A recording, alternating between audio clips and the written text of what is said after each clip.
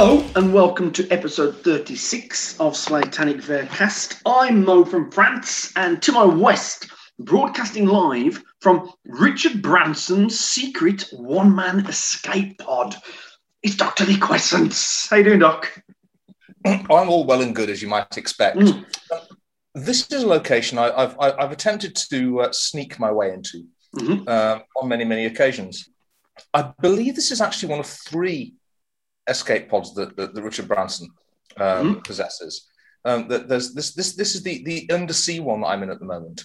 Oh, really? I presumed that you, when you sent me that message via telepathy, I assumed that you were talking about the escape pod on the craft that he took into space yesterday. Well, he might need that. No, that's fair enough. That's generous of your soul. And I mean, you could say that if it's a one-man escape pod, then one man plus shapeless Lovecraftian entity would somehow be acceptable. But when I breathe, it upsets the cosmic balance of nature. Sure. And, I don't know what it would do to a man who's sort of just about to escape the very traumatic experience of having to bail out of the spacecraft. So while Richard's off in space, I'm having a look around his undersea escape pod. Sure. What have you found? It's very round and it's very nicely padded. And I'm having fun with the control panel at the moment. As you might expect, that there's a beautifully padded seat. I was going to say in one corner, but of course it's perfectly round, so there are no corners. But at one location, there's a beautifully padded seat, which I assume is put aside for the Bran. Sure. I call him the Bran. Yeah. To his face, or I haven't merely been given permission. I've been invited to call him the Bran. Oh, that's lovely. That's lovely. Yeah. I mean, the last time we were speaking, I said Bran. Bran. I said. I'm so glad we're intimate enough that you no longer have to call me Dickie. Sure. Yeah.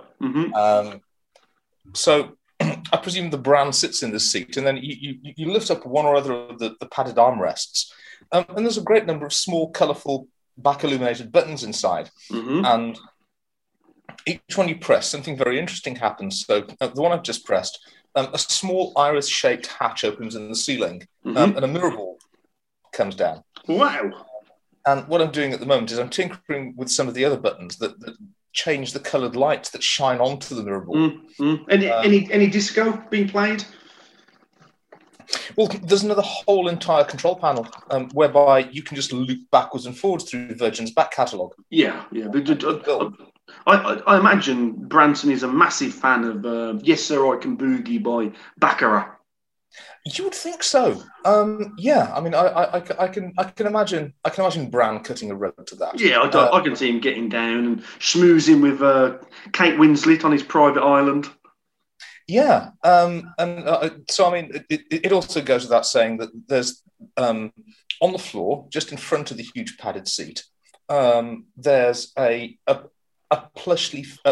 two small plushly padded areas. I imagine where some obliging lovely can rest her knees. That's right. I wondered if they were knee pants. Yeah. I mean, heaven knows what's been going on there, Doc. Good Lord. Listen, we've got to talk about the Euros, haven't we, Doc? It's inevitable. What can we do? But for the listeners, we're recording this on Monday, the 12th of July, the day after the night before, when England were eliminated by Italy. Well, not even eliminated, actually. That's the end of the competition. Italy won, and we die. What do you make of it, Doc? Well, as you know, I had very, very moderate expectations, as I always do, of England in international competitions. I mean, I well remember the World Cup where everyone had to pretend to be Irish for a month. Oh yes. I mean, there's also the almost truistic fact that England always come to pieces in penalty matches. I think penalties are a horribly cruel way to settle a football match.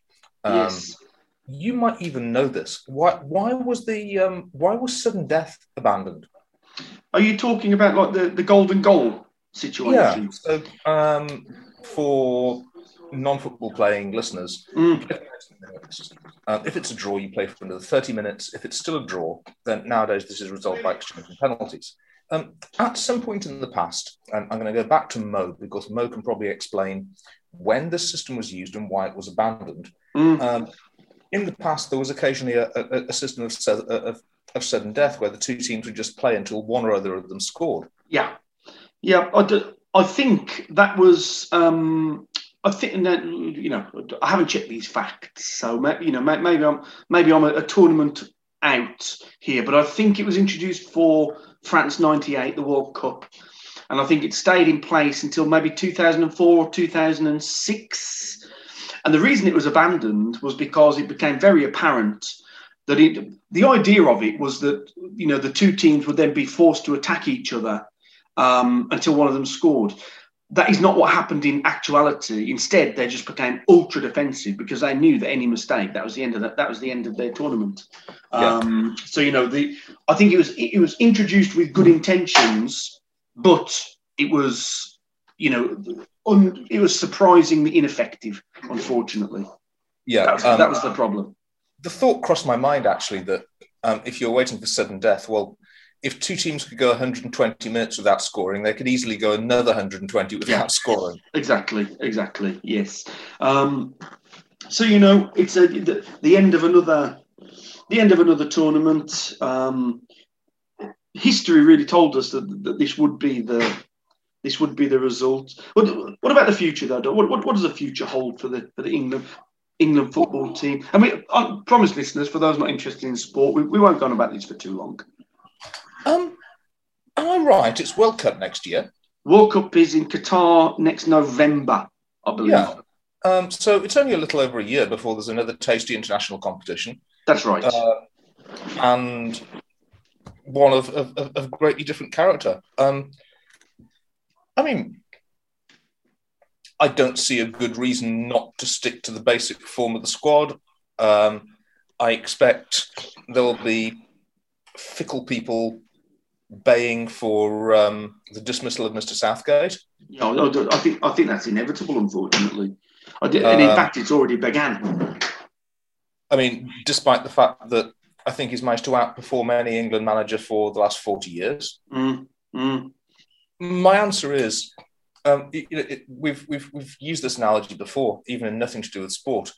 But one of the most frustrating things that ever happens in any action movie is when someone comes up with a plan, and it's a really good plan, but because of some sort of minor mistake or bit of bad luck, the plan doesn't come off, and then the plan is abandoned. The guy who came up with it gets a new asshole ripped for him by the action hero, who then decides that he's going to do it his way. I would love to, just once, to see an action movie where the clever guy comes up with a plan and they carry it out and it doesn't work, and they refine the plan and fix the problems with it and try it again, and it works this time. You mean like in real life, for example? Yeah, that kind of thing. Yeah, like when normal people are attempting a task and they fail the first time or the second time, and then they fix what it was they did wrong the first two times, and then it works. What do you make outside of the football, Doc? What do you make of the appalling fan behaviour and racist abuse online of the players that miss the penalties? What are we to make of this? What can be done about it? Should anything be done about it? Oh, it's so depressing to have to talk about, Doc, to be honest. It's depressing to have to talk about it, and since I don't know anything about it, I'm not going to. Oh, fair enough. Yeah. Apparently, just deplorable scenes in London, both before and after the game. Italian restaurants being smashed up, Italian fans being beaten up, and then the inevitable barrage of horrible abuse to the three black English players that missed the penalties. It just tarnishes what should otherwise be quite a proud moment, even in defeat. Yeah, I mean, I stay away from broadcast news at the moment, I've stayed away from broadcast news about behaviour around football matches ever since it became very apparent whose side broadcast news was on during the pernicious misreporting of the behaviour of England fans in the late 80s. Oh, yes, Hillsborough in particular, I imagine you're referring to there. I was referring to that. I was also referring to ITN deliberately, I won't say suppressing, but deliberately not broadcasting clips they had of members of Dutch extreme right-wing organisations preparing for false flag activities. Yes.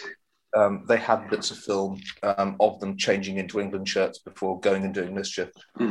Yeah. Which they deliberately chose to sit on. And I mean, it's been obvious for a long time whose side those people are on, and I studiously avoid it. No, I think maybe you are wise to do so, sir. Before we press on, just a quick note to the listeners, particularly the audio files out there amongst you, that there may be a little bit of background noise this evening. It shouldn't be too bad.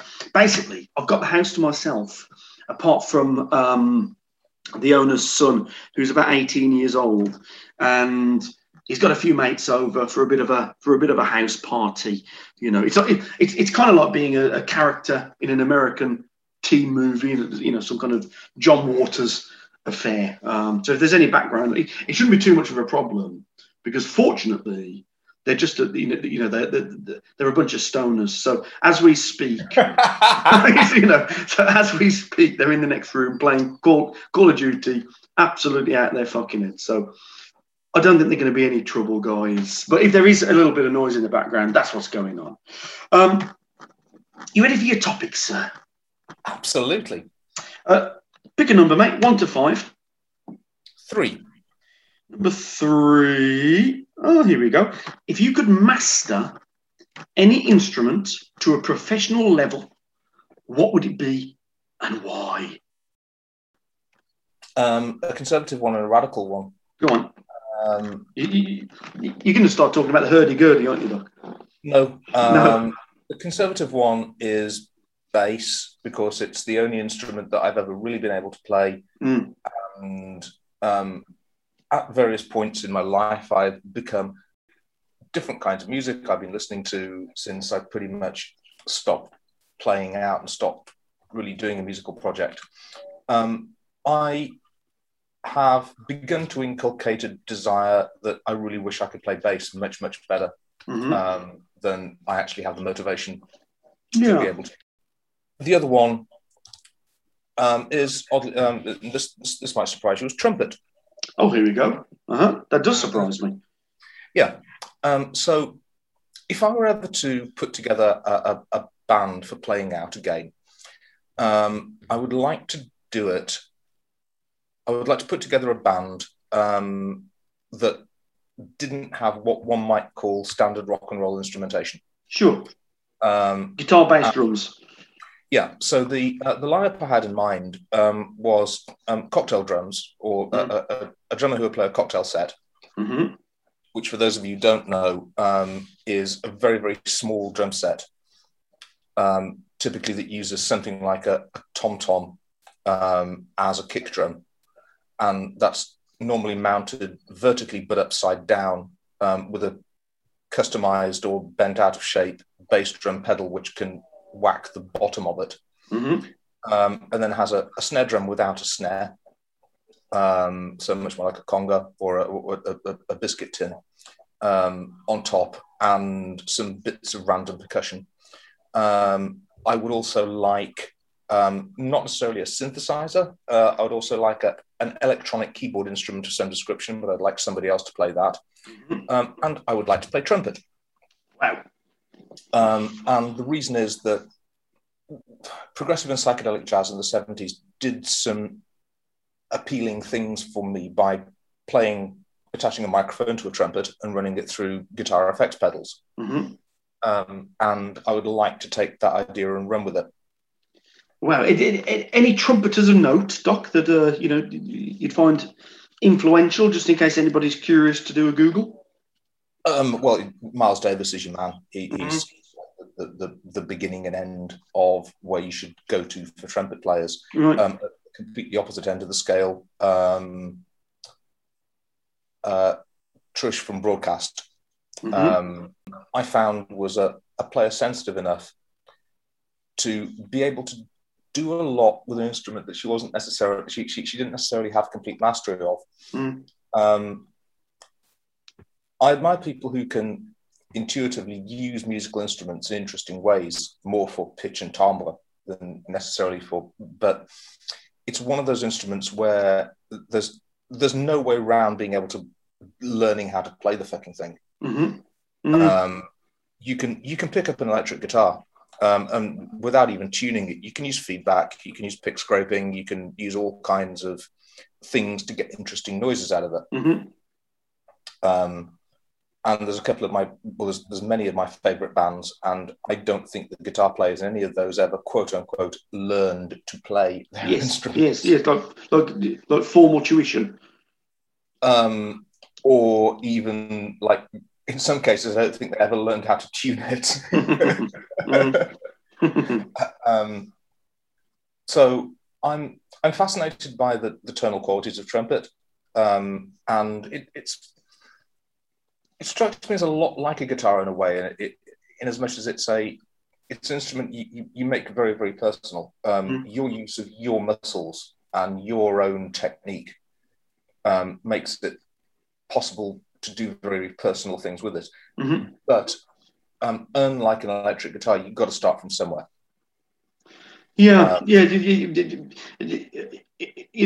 If somebody can't play the trumpet, I think this is probably true of all brass instruments. If somebody can't play them, it just sounds ghastly, doesn't it? Yeah, absolutely. There's no kind of half-assing it, really. So you either play it or you can't. Apart from anything else, if there's an instrument that I want to be able to make cool noises with without necessarily being able to play it well, there are already electric guitars in the world. I don't feel the need to play electric guitar better than I do already. I have a strange relationship with brass in general, actually. I instinctively don't like it. I don't like the sound of brass very much. But then when it is incorporated into an orchestra, then I like it a great deal. But just the cold sound of the brass by itself, I do find quite abrasive and unpleasant in general. I mean, ensemble playing is a completely different thing, though. I mean, if you listen to an orchestra, you're listening to the sound of the orchestra. Yes, right. I mean, there's all of those waves kind of merging together, isn't it, to give it that kind of textured sound? Yeah. The kinds of classical music I like the least are the ones which attempt to borrow from idioms such as jazz and pop music, and try to have solo parts. Oh yes. I mean, for instance, I've got no patience at all with the musical compositions that go along with musical theatre. So I mean, give me something from the 18th century or the 19th century, and or even earlier than that, and I'm probably very, very happy. Yes. But try and force me through something from the 1940s, and I mean, my first thing is, well, if I want to listen to something with jazz influences, I'll listen to a fucking jazz record. I've already got some of those. Yeah, so the very notion of musical theatre just makes me shudder, just even the thought of it. Absolutely ghastly. Yeah, it's interesting, isn't it? It's one of those things that, of all the things in the world that people are really, really into, and I mean, so basically anything that has a fan culture. I like to pride myself that I can get it. Yeah. I can get why you're a fan of that, even if I'm not. I don't get any part of musical theatre at all. I can't get my head around why people are into it. I tried to listen to the Hamilton soundtrack because so many people were talking about how brilliant Hamilton was, and it became such a cultural phenomenon. I thought, well, let's have a listen, just so that I know what they're talking about. Oh, Doc, honestly, it just genuinely painful stuff. I think the problem for me with musical theatre is the whole thing is so damn worthy. It makes my fucking skin crawl. That's a really interesting complexion to bring on it, because I have, and I'm not trying to be controversial, I promise. I've always thought of musical theatre as being notionally, at least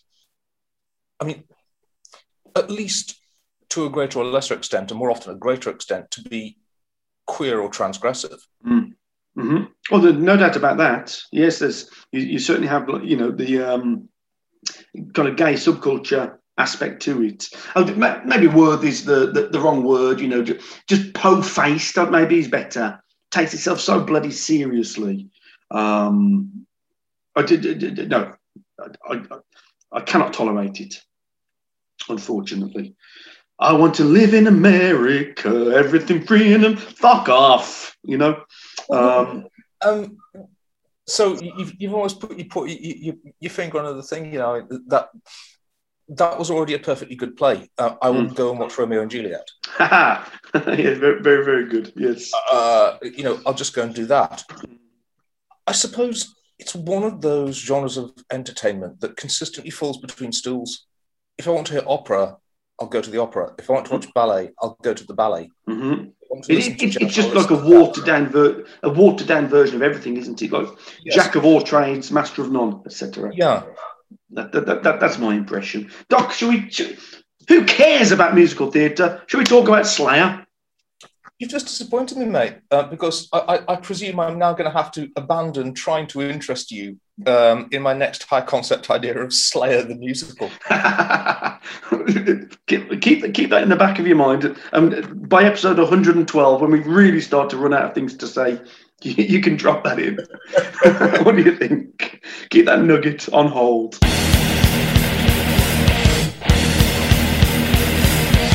Welcome to part 2 of the show. I forgot to say in part 1, don't forget you can contact us on Twitter at Vercast or an email at slaytanicvercast@gmail.com. Now, of course, normally this is the part of the show where we would listen to the track of the week and talk about it. But hey, we've only just gone and done it. We've got to the end of Rain in Blood. And so we're just going to do an album overview episode. Probably won't be as long as normal. The Doc doesn't even know the format. I've kind of pretended there's still a format. And the format is just, I've devised 10 questions, 10 basic questions, all related to Rain in Blood. I'm going to hit the Doc with them one by one, and we're just going to chat about it and go from there. Sound good, Doc? What a fantastic idea. Some details before we start. Release date for Rain in Blood was the 7th of October 1986. At the time, the number 1 song in the US was Stuck With You by Huey Lewis and the News. I don't really know who they are, Doc. I know the name, but I can't think of a song by them. Were they the motherfuckers that did the Back to the Future soundtrack? Absolutely. That's what I'm looking for.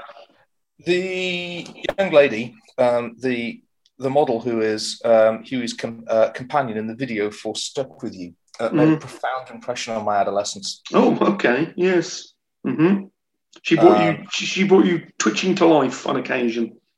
Yeah, I can't even remember what she looks like. I can just remember that she did, and so did her swimming costume. So nothing prompted me. I might have to go and look that up. Yeah.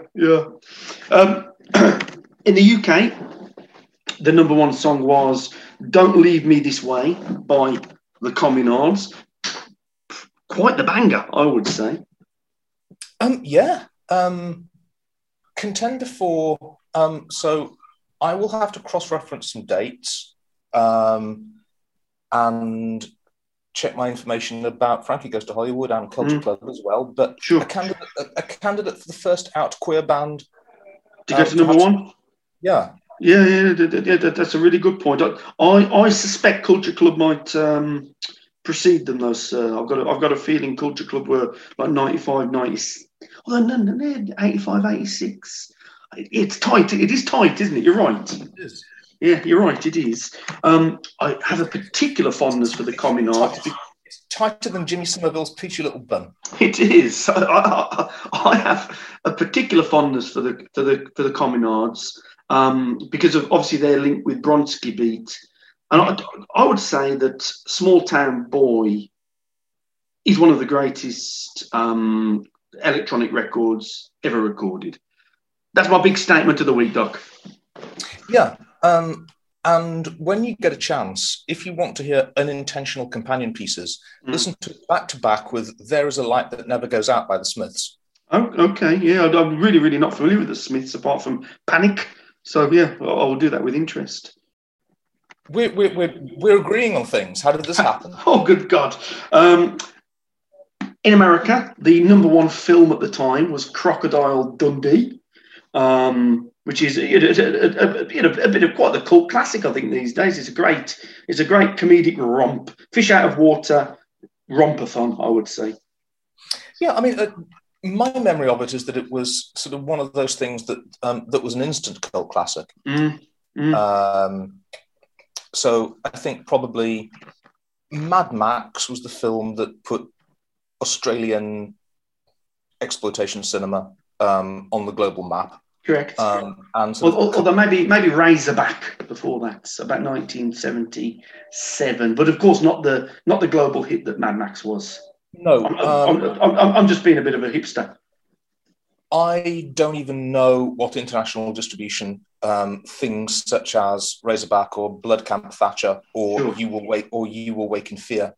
Good references, Doc. Thank you. Yeah. But I know that I never heard of Razorback until Videodrome, which was the sort of cult movies BBC Two occasional season. Yeah, that was occasionally presented by either Alex Garland or Kermode. Was it Mark Kermode? Alex Garland was the chap who wrote The Beach, The Tesseract. And you're right. Yeah, and Dread. A very contemporary of urban, Welsh, I think. I want to say Alex Cox. Oh, you're right. Oh, yes, I got the wrong surname. It is Alex Cox. Yeah. Yeah. It was. I think it was probably also where I saw Eraserhead. I don't know whether there's any record of this. I want to say it's where I saw either Aino Corrida or Ikenea Fujin. It wasn't. It was broadcast as part of the season. It wasn't where I first saw The Wicker Man. I first saw The Wicker Man at a meeting, a village cinema club, actually in a church hall around about harvest time, in a slightly creepy, vaguely pagan village in Worcestershire with a bunch of fucking real ale-loving hippies. That's great. What an environment to watch that film in. It was for the first time, especially, But yeah. My God, that's great. And the president of the Film Society, the chap who introduced the film to everybody, was the vicar. That's fabulous. That's absolutely fabulous stuff. What a wonderful, wonderful anecdote. I love that. That's great. Great place to see it. Number one film in the UK was Mona Lisa, which was, if I recall, one of those terrible kind of gangster chic things, which I think starred Bob Hoskins. And it may have been the first one, but it had Kathy Tyson in it. And what kind of character do you imagine Kathy Tyson played? Oh, no, you'll have to tell me, Doc, because I don't know who she is. Oh, sorry. Basically, Kathy Tyson plays a prostitute in everything. Oh, right. Okay, yes. Typecast as the hooker. Yes. Yeah. I have a real dislike for those British movies that try to make it seem like the Krays were cool. They really get under my skin, Doc. So, I mean, there's a very few of them. Snatch, I find a massive guilty pleasure. Oh, yes. And I'm going to pile uncool upon uncool and say that I think I like Snatch better than Lock, Stock and Two Smoking Barrels.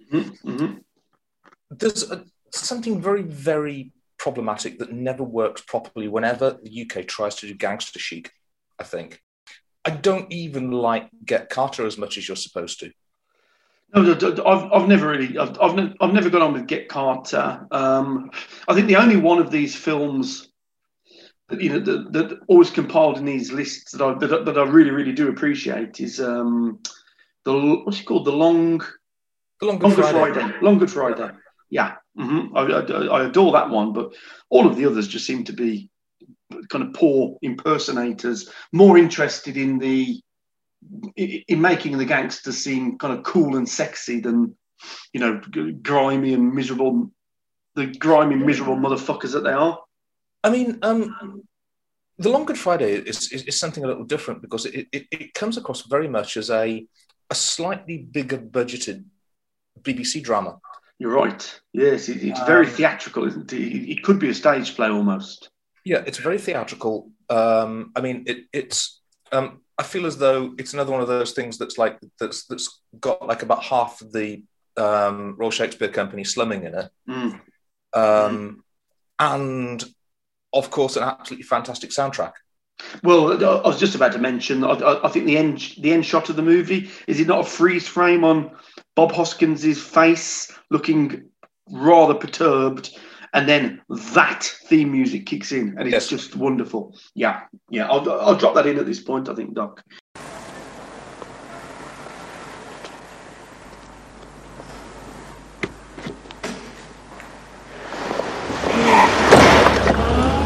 Here, hold up. Where's Victoria?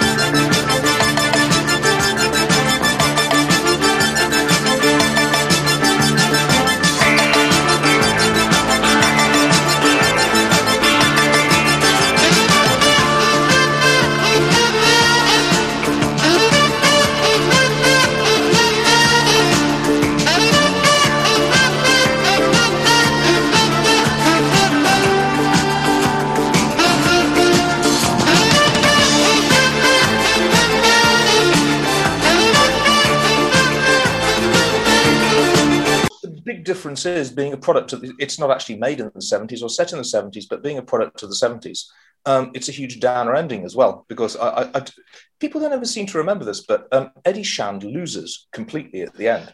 Yeah, that's the Hoskins character, isn't it? Yeah, and that's why you've got that troubled. It's a great piece of I don't know how else to say this. A great piece of face acting from Hoskins, because the camera just kind of keeps closing in on his face. And his face seems to me like it's like he's running the whole plot of the film through his head, and his face is reacting accordingly. Well, I suppose the thing is the fade to black going to... Are we, the audience, going to be let off the hook? Is the fade to black going to come before he realises what we've gradually been let in on over the last 90 minutes? Yeah. The whole point of that character is he's just spent the last. He's just spent the Long Good Friday, of course, missing or dismissing all of the evidence that's completely under his nose the whole entire time. Mm-hmm. It's that similar kind of trope from the film you previously mentioned, The Wicker Man, isn't it? Where kind of every step along the way, his character is almost offered escape routes, and he's just too blind to see it. Yeah, absolutely. Yeah. Precisely. I'd never made that connection before, but if you think of it like that, it's the same plot. Almost, yeah. Doc, we're not here to talk about the Long Good Friday. Let's set up a whole separate podcast for that, because I could talk about that movie endlessly. Let's get on with a bit of analysis of Raining Blood. I wanted to include the best-selling book, by the way, as well, but I could not find that information for love nor money. Maybe I had a massive Google fail, but I spent about 10 minutes just trying to find historical top 10 lists of bestsellers. You would not think that was hard to find, would you? I'll tell you what, Doc, if you can find me a source, I'd appreciate it for next time. I'll do my best. Yeah, but I could not find anything. So current bestsellers over the last couple of years, no problem. But anything kind of pre 2010, really, really tough. yeah, Curious. okay. Hit me with a question. Here we go. Does it stand the test of time? In your opinion, Doc? This album, of course, considered a classic, considered timeless by many. But, analysing now in 2021, how many years later is that, Doc? That's 35 years later. Does it stand up? I'm going to have to start by saying that, in my opinion, any piece of popular culture that is truly timeless has failed as a piece of popular culture. Mm-hmm. It may succeed as a piece of high culture. It may succeed as a piece of art. But for a thing to be popular culture at all, it must sound dated 35 years after the event. Sure. Because otherwise it wasn't relevant at the time, effectively. That's right. Yeah. I don't think... along with some other albums, so we'll say Like a Virgin by Madonna, being the obvious example. I might be out on the timing of this. I think Thriller by Michael Jackson. Mm-hmm. Rain in Blood is one of those albums that is so absolutely of its time. It couldn't not sound dated 6 months after its release. And I don't even think that dated is a terrible thing. No. I think that's down to personal opinion, whether you find the word dated to be pejorative or not.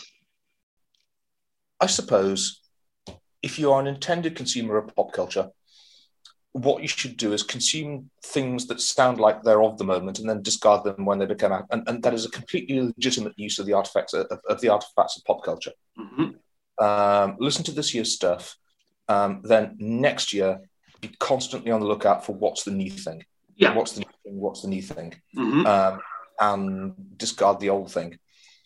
For right or wrong, serving no judgments at all, I don't ever put stuff down. There's a certain amount of stuff that I go through phases on. There's a couple of TV series that we've discussed in the past, and I've enjoyed them massively while they've been on. And once they've gone off, once they've finished, I've never felt any need to go back and revisit them. Remind us, Doc. Give us some examples. A couple, if you could. My go-to example is Buffy the Vampire Slayer. Oh yes, very, very epochal and of the moment, wasn't it? Yeah, so first things first. I think that program outstayed its welcome while it was even being transmitted. Mm-hmm. I think by the time our friends finished high school, I think that would have been the time to have finished it. That was a natural jumping off point, wasn't it? Either finish it or, kind of create a spin-off and put them in more relevant situations, really. Yeah, they did that as well. Oh, they did Angel, didn't they? Yeah, they did. Mm-hmm. So they did that too. I think, and I mean, obviously no one's going to slaughter a golden goose like that. Mm-hmm. But I think that would have been the time to finish it. I didn't stay with it for very long after that particular period finished. No. For me, Buffy is a 3-season show. I've watched series 1 to 3 several times. Mm-hmm. The rest of it, I've watched all of it once, and I will never watch it again. Sure. That's just the way it is. I mean, I can't honestly say I went off it or I don't like it anymore. It's just one of those things that I guess I'm very, very happy for it to live in that part of my waking memory. Mm-hmm. That's it. And it went along with those few years, and I'm sort of happy with that piece of closure, and I don't ever need to go back to it. Mm. My relationship with music is a bit different, which is that I don't put many things down. There aren't many records that. I suppose I seriously started listening to music, as did many people, with the rush of adolescent hormones. And I suppose by the time I was able to have some tiny jobs and earn enough money to keep myself in records. I haven't got many of the records I bought when I was 15-ish, but I've acquired copies of them by the means. And there's nothing I've really put down. There's nothing I loved for longer than 6 weeks or 2 months that I've ever really put down. This is a very, very, very roundabout way to answer your question. I don't think it stands the test of time, and I don't think it should. I think it sounds like a record you would never, ever get in the year 2021. I think it sounds like a record you wouldn't have got in the year 1992. To a modern ear, imagine an 18-year-old now that's never heard the album. What do you imagine? They would make of it. What does it sound like to the modern metal fan's ear? By definition, it's a question I'm almost incapable of answering. Of course. There's a baked-in logical problem to the question. I understand that. Yeah. My assumption is that people nowadays would find it very untutored, very amateurish. We've commented on there's some suspect parts to the playing, which I love, but which I don't think any modern producer. It just wouldn't get through, would it? Would not get through the quality assurance process, basically. That's right. I mean, we're talking about jazz earlier on, and one of the fascinating things about jazz records from the late 40s and into the 50s, and in some cases into the 60s, they've got mistakes on them. Yeah. They've got fluffs on them. You've got musicians who are, despite their extraordinary ability, are pushing so hard against the limits of their ability, they make mistakes. And the nature of the recording process in those days, it was very difficult and you certainly couldn't punch in a solo or repair a bit that was damaged, not when you were recording directly onto one-track tape with one microphone. Just got to play it again, basically. You fuck up, start again.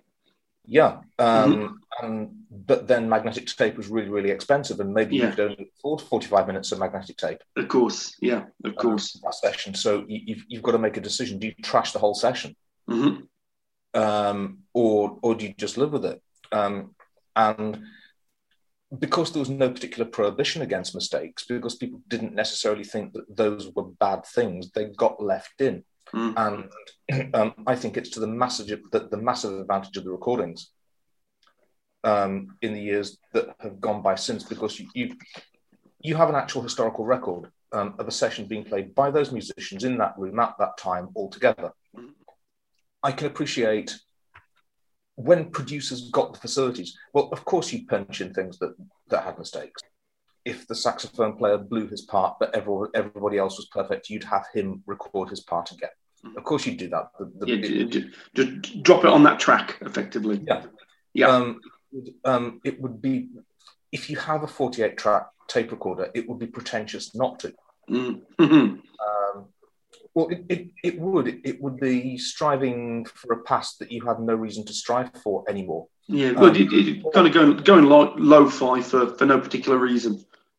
Yeah, or I suppose if you reverse the question, if the recording engineer in 1948 had a 48-track machine, would he have? Fucking course he would. Of course he would. Let me hit you with a second question, Doc, because I think this can kind of feed in.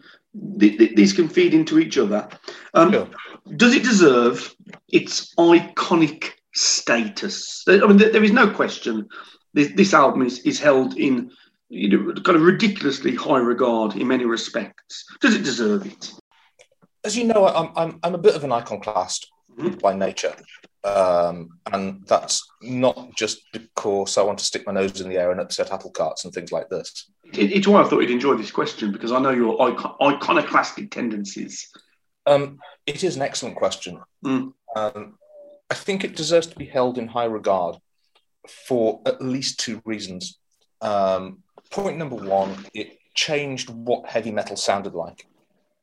You can divide metal into records that were made before Rain and Blood came out and records that were made after Rain and Blood came out. Yes. I don't think there's any part of metal that was untouched by its release. I'll tell you something I think about from time to time, Doc, is imagine being the band who, like a moderately successful thrash band. I can't think of an example, that's time relative. But your album is dropping a week later, and the week before you go to the record store and buy the new Slayer album because you're curious, and you hear it and just think, holy shit, your album's coming a week later, and you know that you've just been burnt effectively. It's a matter of record. There are anything up to, I don't know the titles, but I have this on very good authority. There are about 30 albums from charting bands that were shelved when Sgt. Pepper's Lonely Hearts Club Band came out. Mm-hmm. Yeah. That album came out, and 30 people who got albums in the works just suddenly went, we blew it. Yeah. Back to the drawing board. Yeah. We're old hat now. That album we just finished, that's yesterday's news. Mm-hmm. Don't know who the bands are, but apparently in the vaults of some of them were never even reclaimed from Abbey Road. It's just like, we blew it, we're out of time. Yeah. And wouldn't it be fascinating to hear those recordings? Because I imagine much of it would be perfectly fine, but just in that moment, it just seemed impossible to release. Yeah, and it's a thing we've talked about many times before, that as pop culture history goes on, pop culture slows down. If you listen to the difference between 1965 and 1966 and 1967 and 1968 and 1969, you can pick out which 6 months a particular thing was released in. Yeah. Well, if you just take the Beatles, I think their first album was 63, I believe, and last album was 69. That's 6 years. It is light and day between the sound of those two records. But then if you compare the same time period, 2015 to today, I can detect no movement, progress, or change at all. No, I mean, it was a long time ago. It was 10 years ago-ish now, and someone I was in conversation with pointed out that the beginning of rock and roll, the first Elvis Presley single, and it was now the same amount of time between the birth of rock and roll and the first Clash album and the first Clash album and now, just as a measure of how much popular culture has slowed down. I completely agree with you. I think you'd have to know the thing before you could say what year of the last 20 years it was made in. I can listen to a thing and I can make a vague guess, well, this sounds like it was probably between 2003 and 2007. Yes. If you can be that precise, Doc, I think you're doing better than me. I wouldn't be that confident personally. I'm not saying I'll be right. Yeah, fair enough. Yes, fair enough. Next question. Here we go. I've lost my place. What surprised you about this album, Doc? I think many things, but let's drill down. How much fun it was to listen to. I said this pretty much verbatim before, but going into it, I was intimidated. I've always been intimidated by Rain in Blood, and I had an idea that what I was going to do, as I have done before, is like grit my teeth and push my fingernails into my palms, and it's one that you get through and congratulate yourself on having got through it once you've got through it. I had completely forgotten how many fun moments the album has got on it. Yeah, I think you were particularly kind of delighted by the fun quotient on Ultra Sacrifice and Post-Mortem. Yeah, absolutely. Yeah. And, it might even have completely escaped my notice before, that it's got proper grooves and it's got funky parts, got a sense of humour about itself. I must say the groove in particular has surprised me. I've heard this album more times than I can possibly guess.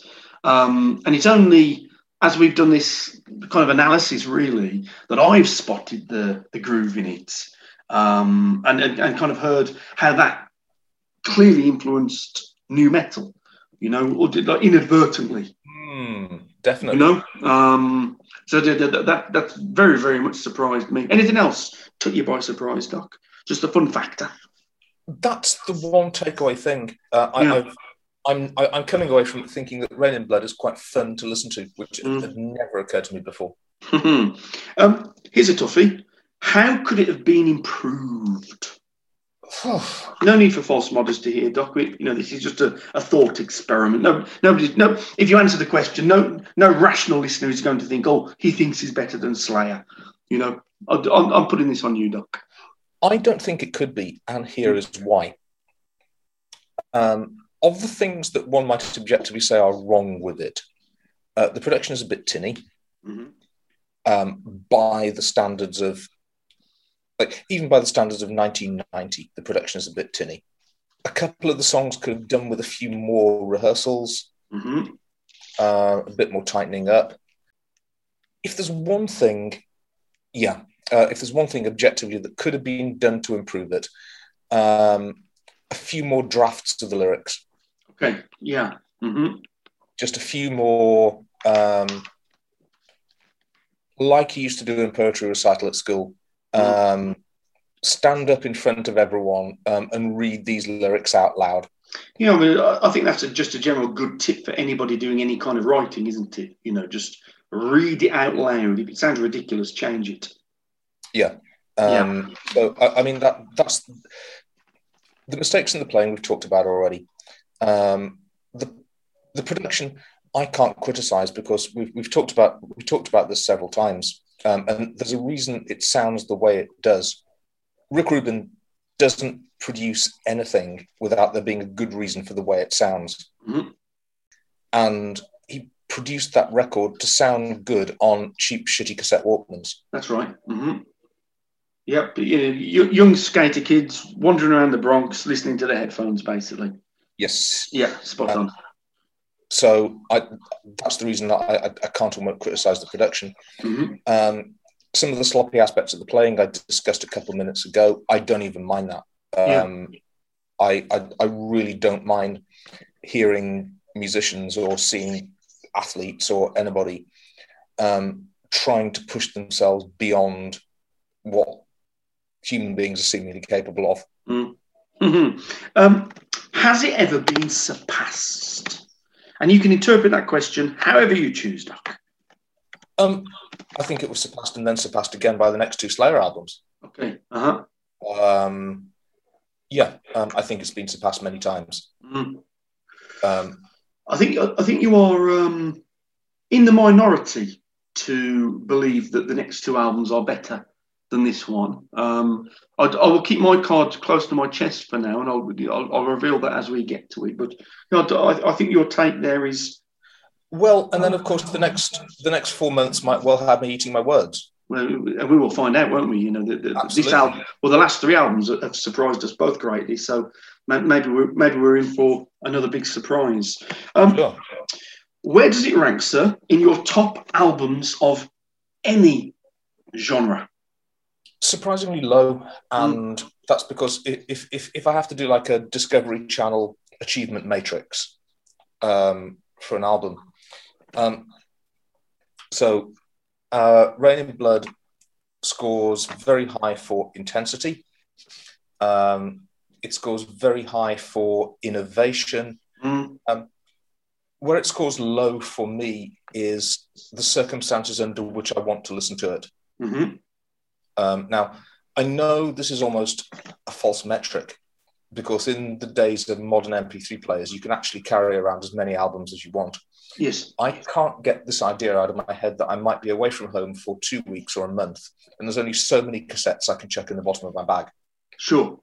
And out of the however many I choose, I want to choose the ones that are going to be of maximum utility to me. And I can easily go 2 months. I can easily go a year without listening to Rain in Blood.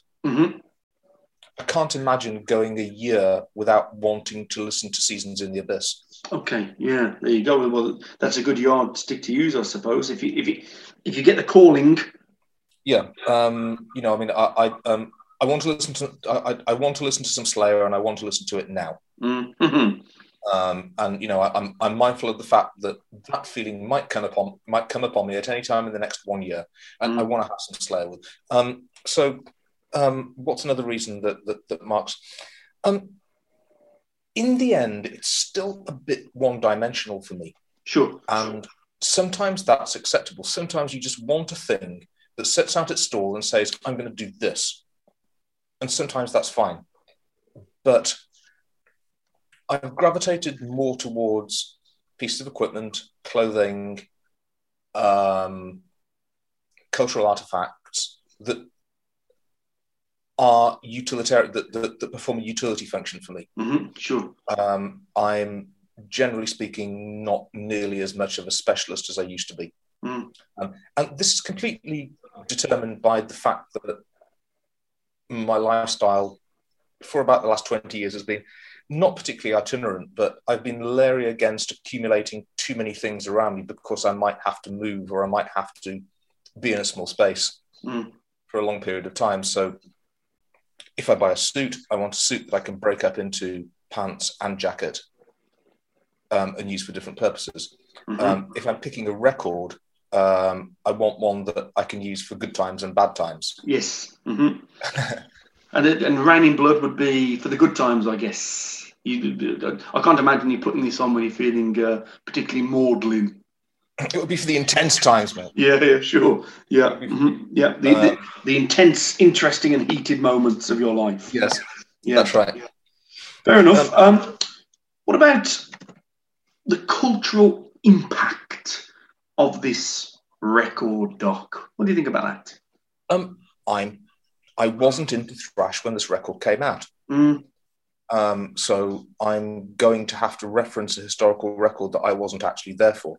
Yeah. The people I know who were there, of around about my age, I don't remember any of them saying that it changed music forever or it changed thrash forever. I don't think it rated particularly highly on one of those albums that people thought as one of those albums that people wanted to ban. I don't think it rated very highly as one of those albums that people thought of as doing something particularly new, because I don't think thrash was taken very seriously at that time, and I don't think metal was taken very seriously at that time. Yeah, fair enough. I suppose for me the obvious cultural impact is the other genres that it went on to inspire. Carry on, because I mean that's something I obviously completely neglected to mention. Its influence after the fact. Yeah, no Raining Blood, no Morbid Angel, for example, no Raining Blood, probably no Napalm Death. And then of course the knock-on effect from those kind of bands not existing would have changed the culture of the metal subculture fundamentally. Right. There is a scheme of thought, and whether this is speculative amongst the people who believe this stuff, I don't know. There is a scheme of thought amongst certain Christian philosophers, which is that Jesus wasn't very important. He happened to be the person who did disseminate the message, but if he hadn't been around, then the message was being widely circulated. And if it hadn't been Jesus, it would have been John the Baptist, or it would have been James the Just. Those teachings, those philosophies were at large in the world at the time. Jesus didn't invent them. Somebody else would have promulgated that philosophy. Yeah, this is similar to a Stephen Fry novel, where I can't remember the name of it, but it's the old chestnut that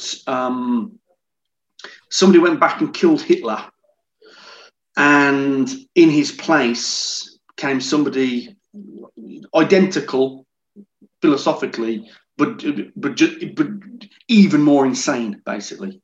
Right. I'm obviously familiar with the idea that the British, for instance, held back on supporting plans to assassinate Hitler because what they were greatly concerned about is that he'd be replaced by somebody philosophically identical but competent.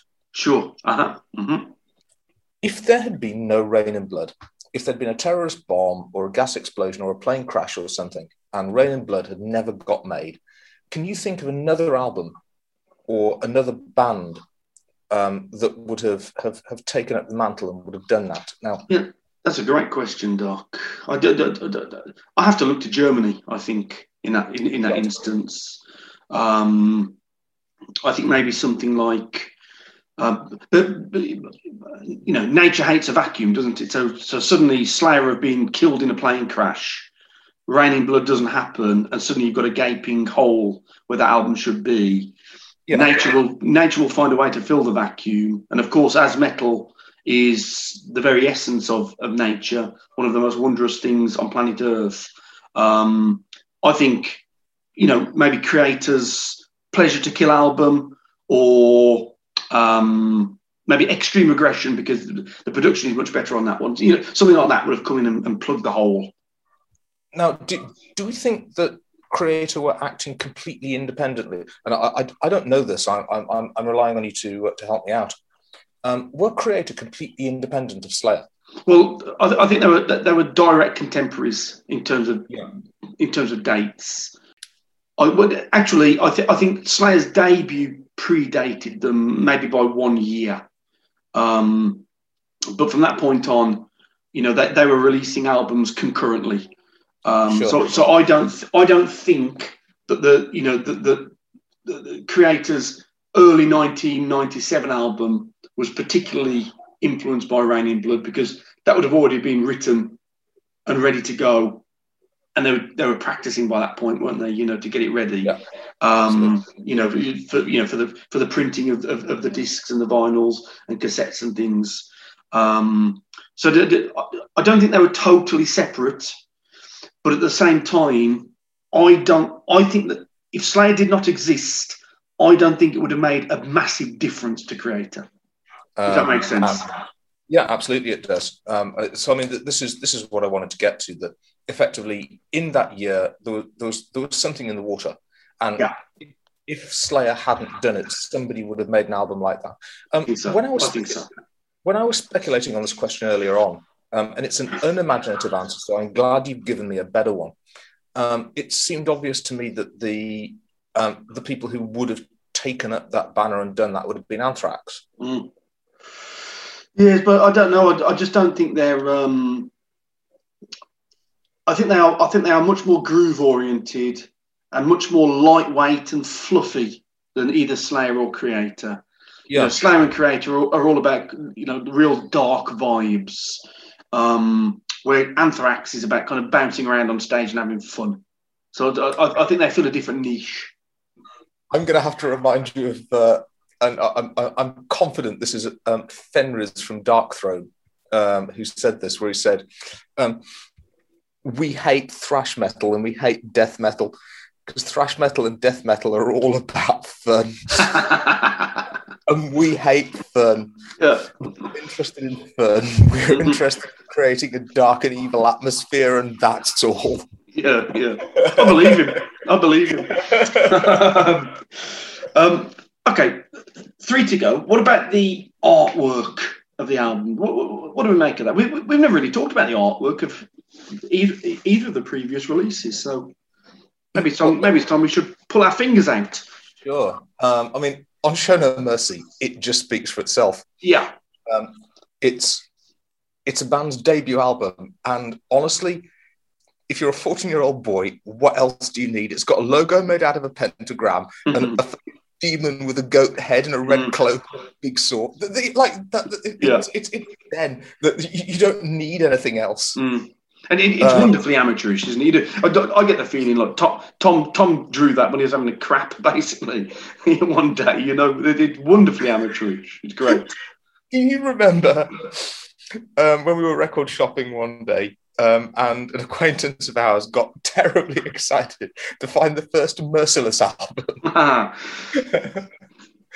Which is, I can't not laugh just thinking, it's the one with the hairy skull with the Viking helmet. That's right, yeah, it is. Yes. I know it well, yes. And like a crude child's drawing of a Viking, but instead of a face, it's a skeleton. Yes. I remember it. I think the same guy got terribly excited in a different record store when he found. I think it's Repulsion is the band, and the album's called Horrified, and it's just like a crazy zombie skeleton thing, very very similar. Yes, like that. You like that too. And someday, dear readers, we'll tell you about the same guy becoming furious at the brown demons in the pink vortex when they should have been blue demons in a green vortex. Yeah, they did. Massacres from Beyond, guys. Go and look at the cover.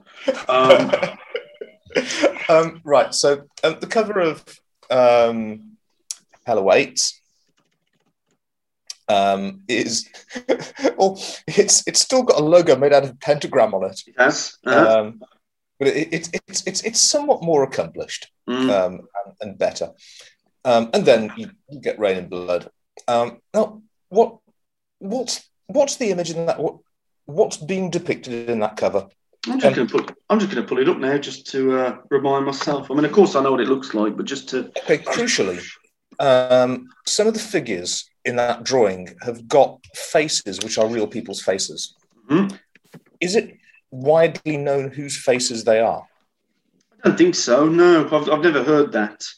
I mean, for instance, I pulled a picture of Joseph Mengele because I was aware of the fact I didn't know what Joseph Mengele looked like. Yeah, and I kind of expected to see a likeness of him. Oh yes, that'd be interesting. And there isn't. I'm curious as to whether it's widely known in Slayer lore, not by me, but by anybody. Because there are certain figures in that drawing, are there not? And that they're clearly meant to resemble identifiable people. Well, yes, certainly. You've got one on the. I'm looking at it right now. You've got a chap on the bottom right, clearly discernible as a regular person. You know, the face is totally clear. You've got looks like a woman with effectively like a mitres hat on. And again, her face is very, very, very, very apparent. After that, it all starts to get a little bit more demonic. But yeah, certainly those bottom right characters, they look like real people. You're right. Obviously the cover is some kind of depiction of hell, isn't it? You know, or maybe Earth that has become rendered as hell, perhaps. It's Dantean, isn't it? It certainly is. Yeah, it certainly is. It's very, very striking, instantly recognisable, and of course would go on to inform the covers of the next two albums. It's a strange choice though, because I don't think, as a young metalhead, if I didn't know who Slayer were, I'm not sure if that cover would have, made it leap off the shelf at me. Well, certainly, I mean, if you're a young metalhead and you've never heard of Slayer, if it's a choice between the first, second, or third album, it's got to be the first one. Well, it's going to be the first, of course. Yeah, of course it is. Yeah. Logo made out of a pentagram, check. Yeah. Goat head, sword, check. Like, what more do you? We've got two to go. This album, what signs of progression from the band did you detect, Doc? This is also a really good question. And the wholesale ditching of supernatural themes in favour of mundane themes. Yeah. Mm-hmm. Maybe the exception of Reborn. And according to the horse's mouth description that you pulled up last week, Rain in Blood as well. Sure. Mm-hmm. But other than that, it's pretty prosaic, isn't it? Mm-hmm. It is, yeah. It's talking about much more grounded things than on the first two albums. Altar of Sacrifice, of course, is another exception. Yeah. So, I believed, for right or wrong, particularly on the first album, that I could pick out far more mundanity than I believe people normally expect. Mm-hmm. That album. I think there are a lot of adolescent and post-adolescent issues on parade on that first album. The second one, by and large, I think we thought was just silly fun. Yeah. Mm-hmm. But I mean, on the first one, I picked up themes of economic inequality. There was at least one song which I said at the time I was convinced was actually about gambling. Yes. There's at least two, maybe even more, which I bracketed as homosexual panic. Mm-hmm. Yep. Guys, with your bingo cards, gay panic. Davidoff right now. In that case, just to help everybody out and maybe finish the game, I need to say Gnostic dualism as well, don't I? Oh, of course, yes. Everybody's favourite, Gnostic dualism. Yes, absolutely perfect. Yeah, but this time around, you know, with the three exceptions that we've referred to, the subject matter was much more mundane, and not mundane like boring, just mundane, like more real, I suppose. Yeah, mundane, as in concerned with the earth, as opposed to concerned with the heavens. Exactly. Yes. Yeah, exactly. my first actual statement of Gnostic dualism in this episode. Well done, sir. Well done. Last question. Here we go. And maybe you've kind of half answered this already, but maybe the rephrasing will. One or two last pieces of information. What does this album tell us about society at the time, Doc? What do you think about that? Loads. Yeah. Absolutely loads. Mm-hmm. And so, I mean, obviously, these are a lot of our influences. We didn't listen to this album with access to a gloss or with access to a great many interviews. Mm-hmm. And that was kind of the idea. We wanted to listen to the album in the spirit of literary criticism and decide what we thought it was about. There's at least one song which we were convinced was at least part to do with HIV. Mm-hmm. Yes, that was Epidemic. Yeah. There's another song that we were convinced is at least in part about the rise of Christian fundamentalism. Mm-hmm. Considering we're in the middle of the Cold War, no songs about nuclear warfare. And yes, that's interesting. Do we just assume that people left that to Megadeth? Well, that's a good point, but I think they will redress that balance on the next album, Doc. So don't worry about that. So there's at least one more song which we felt bore some references to the rise of the new right in Reaganomics, and I think it's an album that's completely rooted in the social reality of the mid-80s. Mm-hmm. Mm.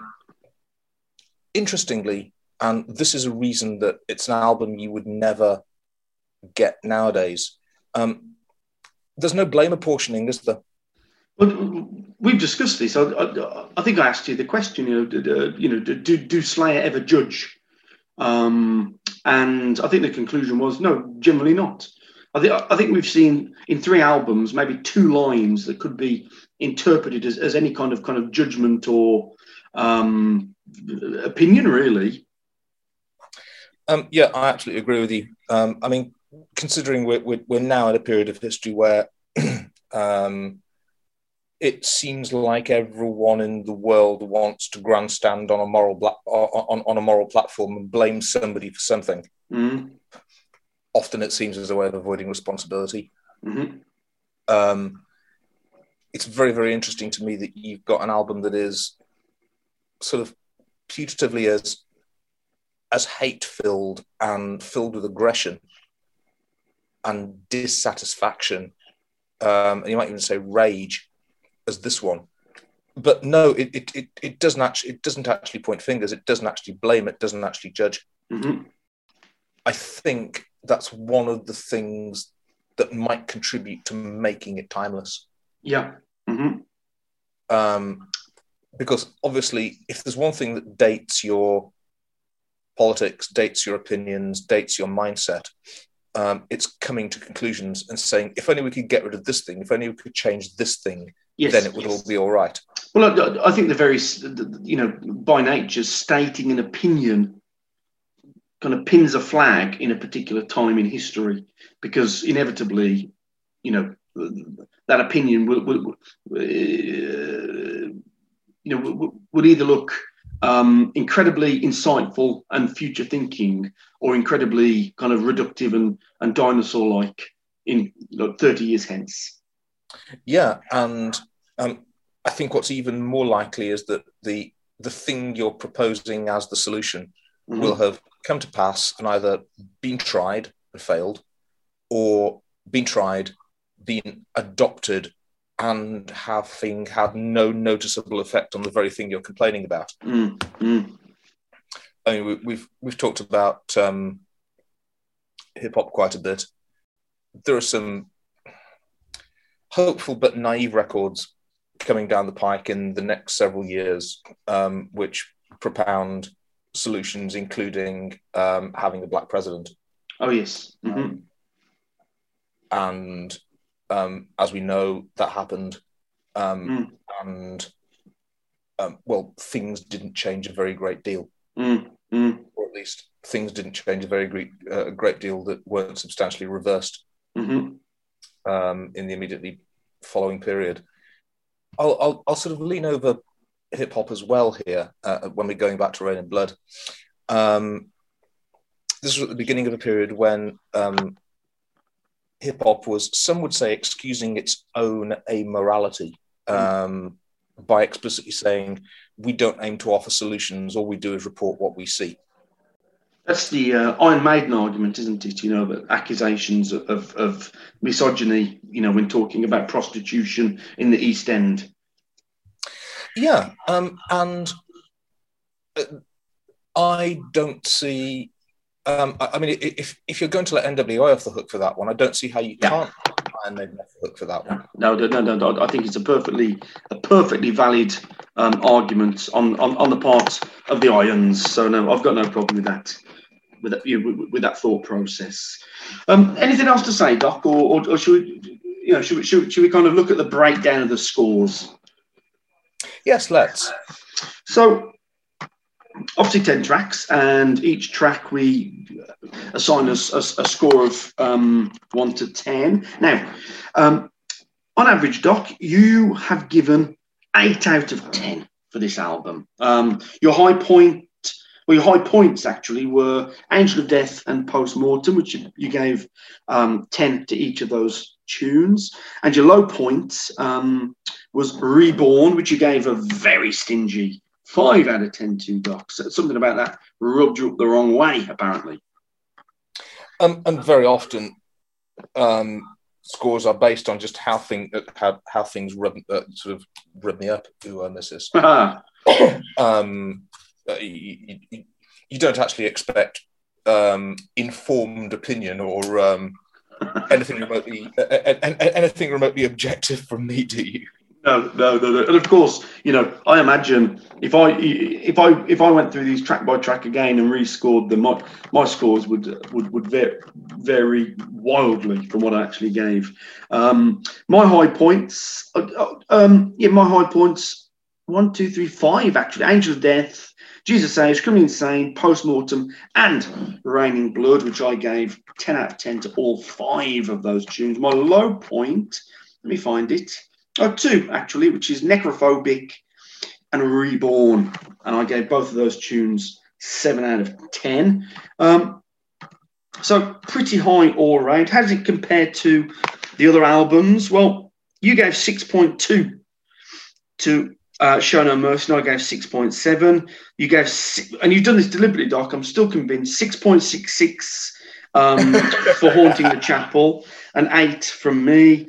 And then 6 from you for Hello 8s, and 6.2 from me. So this album is significantly higher for both of us. But again, the scoring is quite consistent in that I am generally just that little bit. I mean, we're not miles apart, but just generally I'm, you know, one point ahead every couple of tracks, basically, which accounts for my highest scores, I think. Yeah, and let's remind ourselves and cop to this fact for our listeners that obviously the point of this project is to listen to each song as a song and rate it as a standalone piece. Yeah. we're not concerned with. So, I mean, for instance, I came away from album one with a far warmer opinion of it as an album than I went into it. Probably, if you ask me right now, how do I rate album one? How do I rate Show No Mercy as an album? I'd probably unhesitatingly say 8 out of 10. Wow. But the key thing is that listening to it song by song, this is a discussion for the future. Is it necessary for a great album to have nothing but great songs on it? Or are there other factors such as internal consistency, concept? I think the positioning of the weaker tracks is important as well, because, you know, if the weaker tracks are strategically positioned on the album, you can still walk away, even if there are 2 or 3 clunkers, thinking it's a great album. Yeah, and I mean, you get very, very extreme cases of that. I think it's probably Black Sabbath Volume 4 I'm thinking of here, which is, I really hope I've got this right, because I'm going to look like a metal idiot if I haven't. I'm pretty sure it's got Laguna Sunrise, which is, or maybe, I'm pretty sure it's Laguna Sunrise, that is no one's idea of a particularly good Black Sabbath track, but it sets up Supernaut. Sure. Oh, yes. Oh, I see. Yes, which everybody loves. That the dance floor filler that is Supernaut. Absolutely. Yeah. And I think those are the other things that you can't ignore when you're trying to make opinions about an album, or those are the things that you shouldn't ignore when you're making opinions about an album song by song.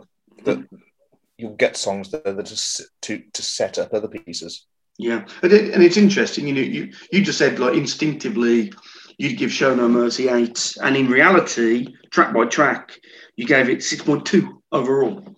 Correct. So, you know, it is intriguing, isn't it? Anything else to say, Doc, about this, or are we about done with Rain in Blood? I think we're about done. The only thing I really want to say is that after we finished listening to Rain in Blood, I had a very definite sense of tristesse. It's not like I can never go back and listen to Rain in Blood ever again, but probably in my lifetime, I'll never do this exercise ever again. Yeah. I was left with the sadness that you feel when a great work is completed. And it's almost like, probably now for the rest of my life, I'll never spend as much time discussing and talking about Rain in Blood, the most famous Slayer album. And I felt a bit sad. Sure. Well, we've only done 20 hours on it, so it's understandable if you feel we haven't done enough. But I do understand that kind of sense of hollowness, a void almost. When something comes to an end, it is quite natural. But we're not quite at an end yet, Doc, because of course next week we will do the covers special. So we will hear these tracks one more time, just played from a different band's perspective. Sure. Yeah. So don't get too full of tristesse just yet. Don't forget, guys, you can contact us at Vercast on Twitter or at satanicvercast@gmail.com via email. Join us next week when, as I just said, we will be doing the covers special for Rain in Blood. Hope I'll see you then, Doc. You certainly will. It's been lovely. Thank you. You're welcome. Bye-bye.